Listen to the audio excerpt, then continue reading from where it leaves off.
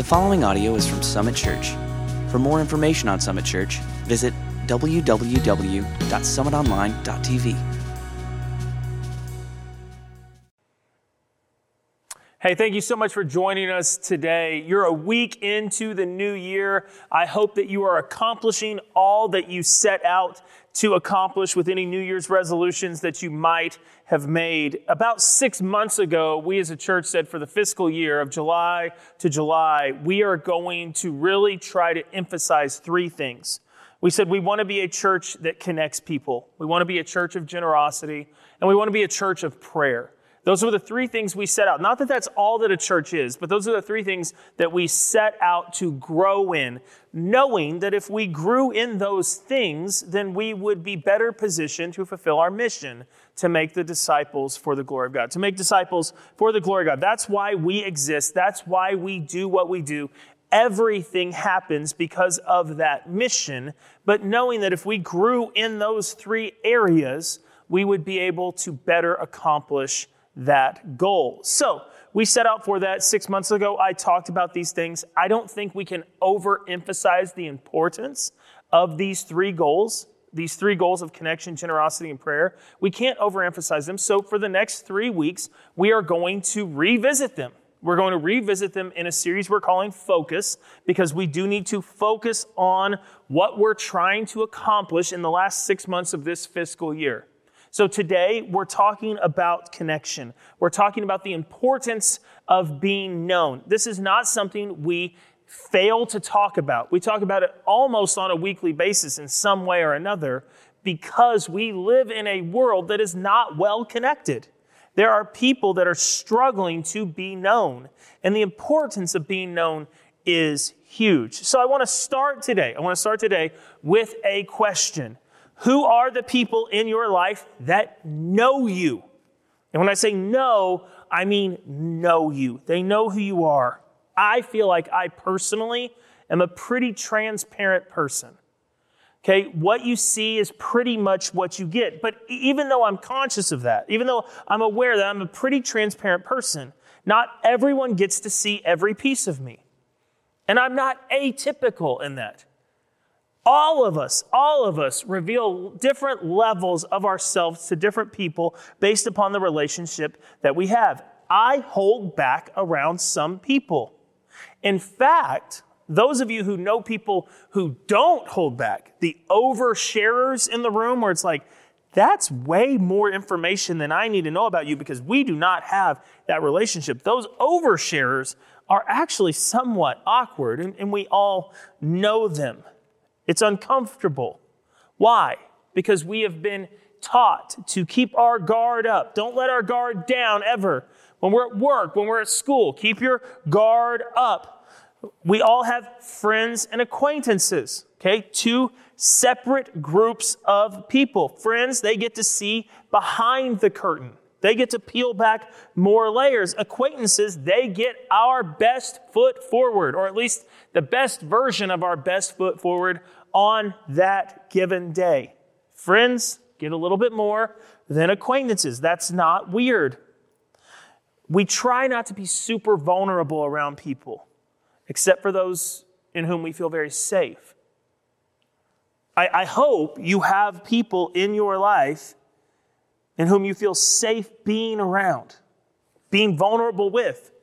But for the most part, we don't get to vulnerability with just the general masses.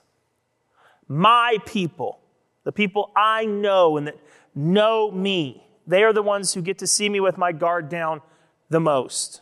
My wife is that number one person, for better or worse. She gets the whole enchilada. She gets all of me. She gets to see every piece of me, the good, the bad, the ugly. She gets all of that because she is my person. There's no one with whom I have more intimate connection than with her. She gets to see all of who I am.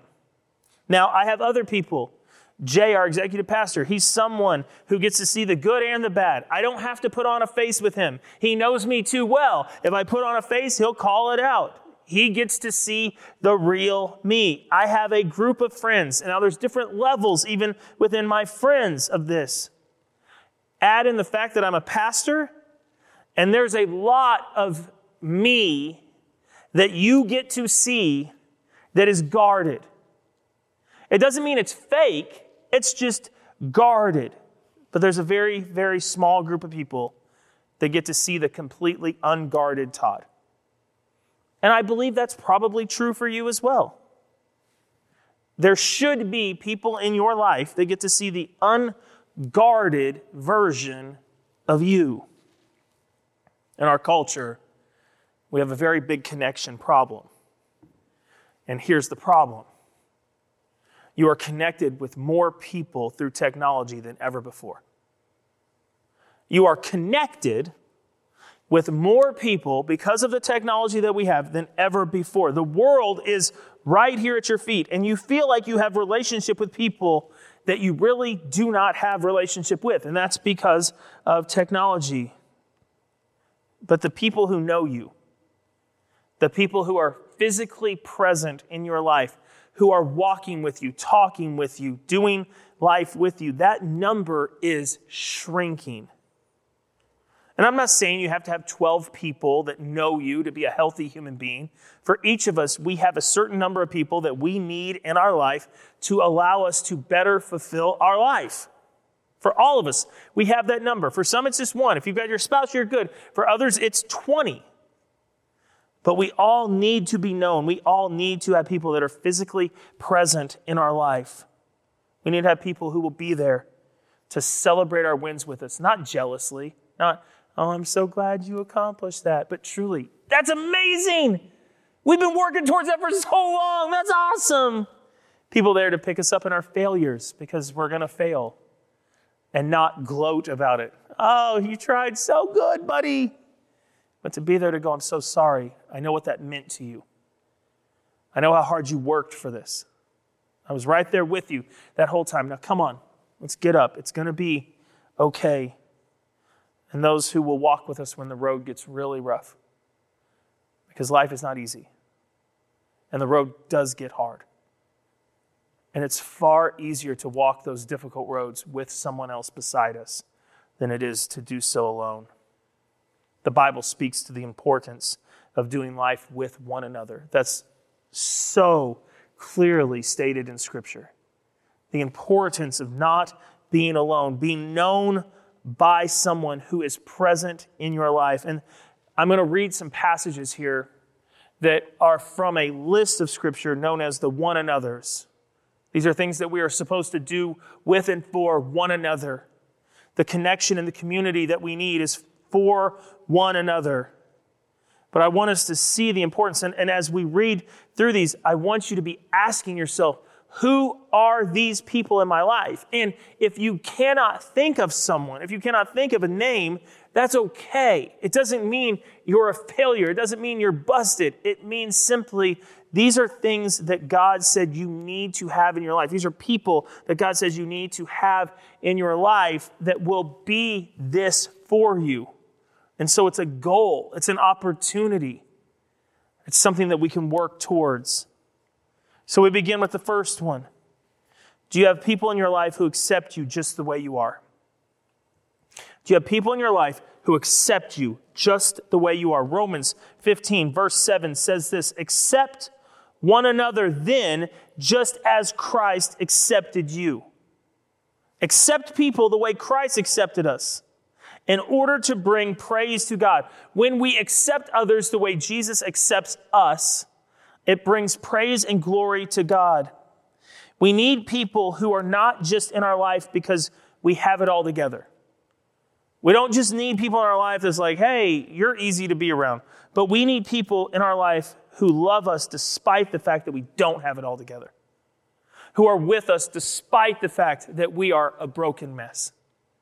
Jesus came to this earth to be a part of our broken mess. We need people who aren't afraid of that, who don't run at the first sign of distress, at the first crack, they disappear. No, we need people who understand we are broken. We need people who unconditionally love and accept us. That's what we need in our life.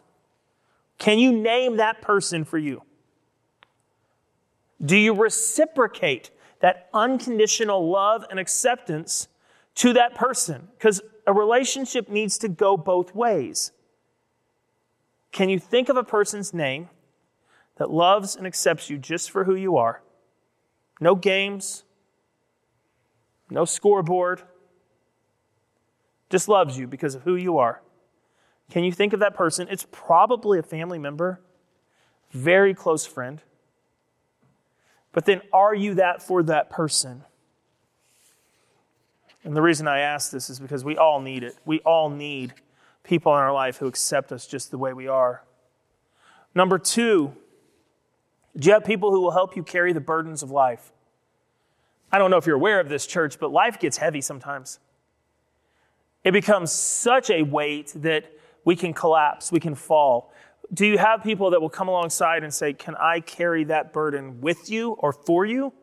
Can I help you with that? Galatians 6:2. Carry each other's burdens. And I love this. And in this way, you will fulfill the law of Christ.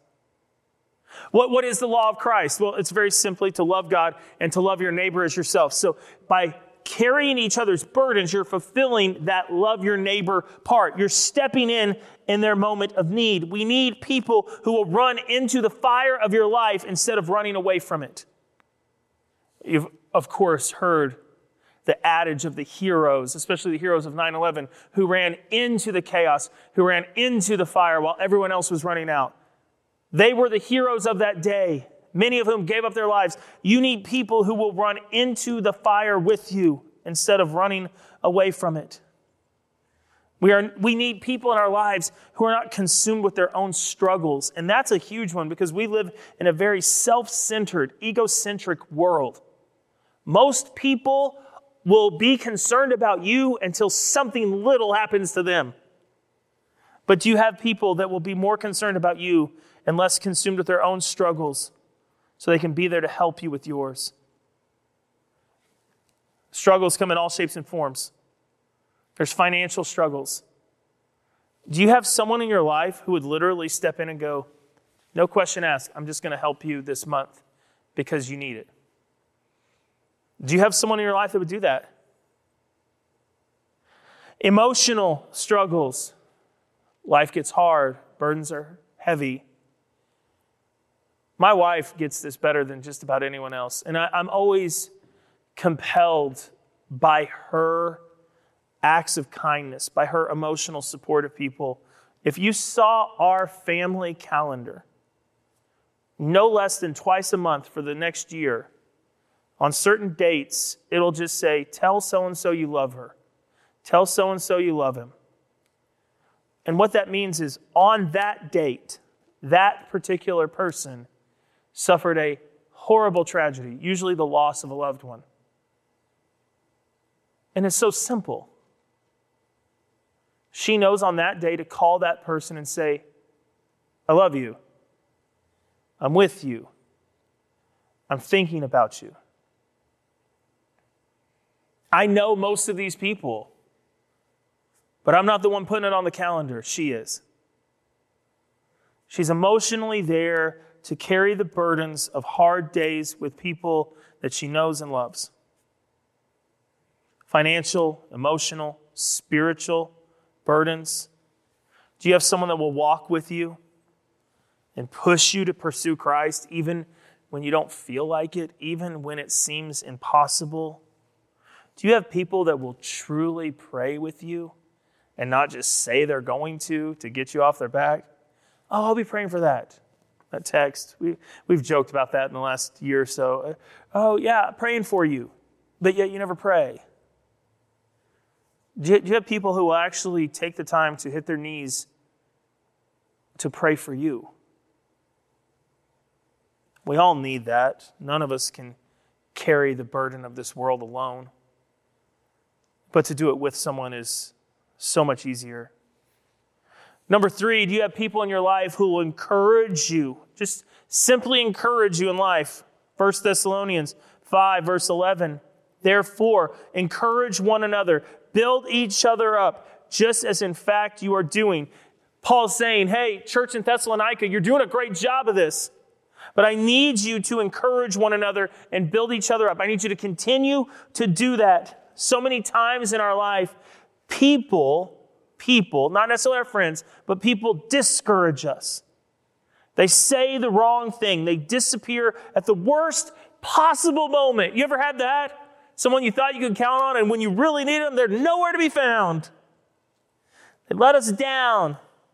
They unintentionally hurt us because the comparison game drives a wedge in your relationship. You have something I don't have, and I'm jealous now, so I'm gone. You need people who will encourage you, specifically encourage you towards Christ, but in general, just encourage you, let you know it's going to be okay. Encourage you towards your dreams and the desires of your heart. They know them because you've shared them with them. They know the dreams and desires of your heart. And they say, hey, how's that going? How are we doing as you seek after this dream or this desire? Do you have people who know you well enough and are invested enough to encourage you, to see where you're going, to know the end goal and to want to help you get there? Can you name that person? I've read this passage of Scripture many times here at Summit, but it's just so good. It's written by Solomon, the wisest man who ever lived, talking about how life seems to be meaningless, but the one thing he seemed to find meaning in is in connection, is in relationship. Ecclesiastes 4, verses 9 through 12. I'm going to read the whole passage. It says this: 2 are better than 1 because they have a good return for their labor. Verse 10.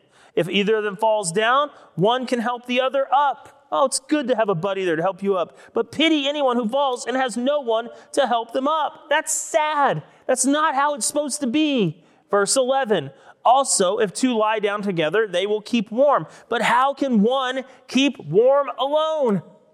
The cold, dark nights of the soul. We need another person there to give us strength and to give us warmth. Verse 12. Though one may be overpowered, 2 can defend themselves, in a cord of 3 strands that is not quickly broken. Being known by people makes work easier. It makes life easier. Church, if you think, it's just easier to do it alone, you're wrong. You're wrong. You're deceived. It's not. Being known gives you hope and help when you fall, and we're all going to stumble. None of us are perfect. We're all going to stumble. Being known gets you through the cold, dark nights of sorrow. It gives you warmth and compassion, friendship, and hope. Being known protects you from being overrun. This world will come after you. Satan will come after you. Being known protects you from being overrun.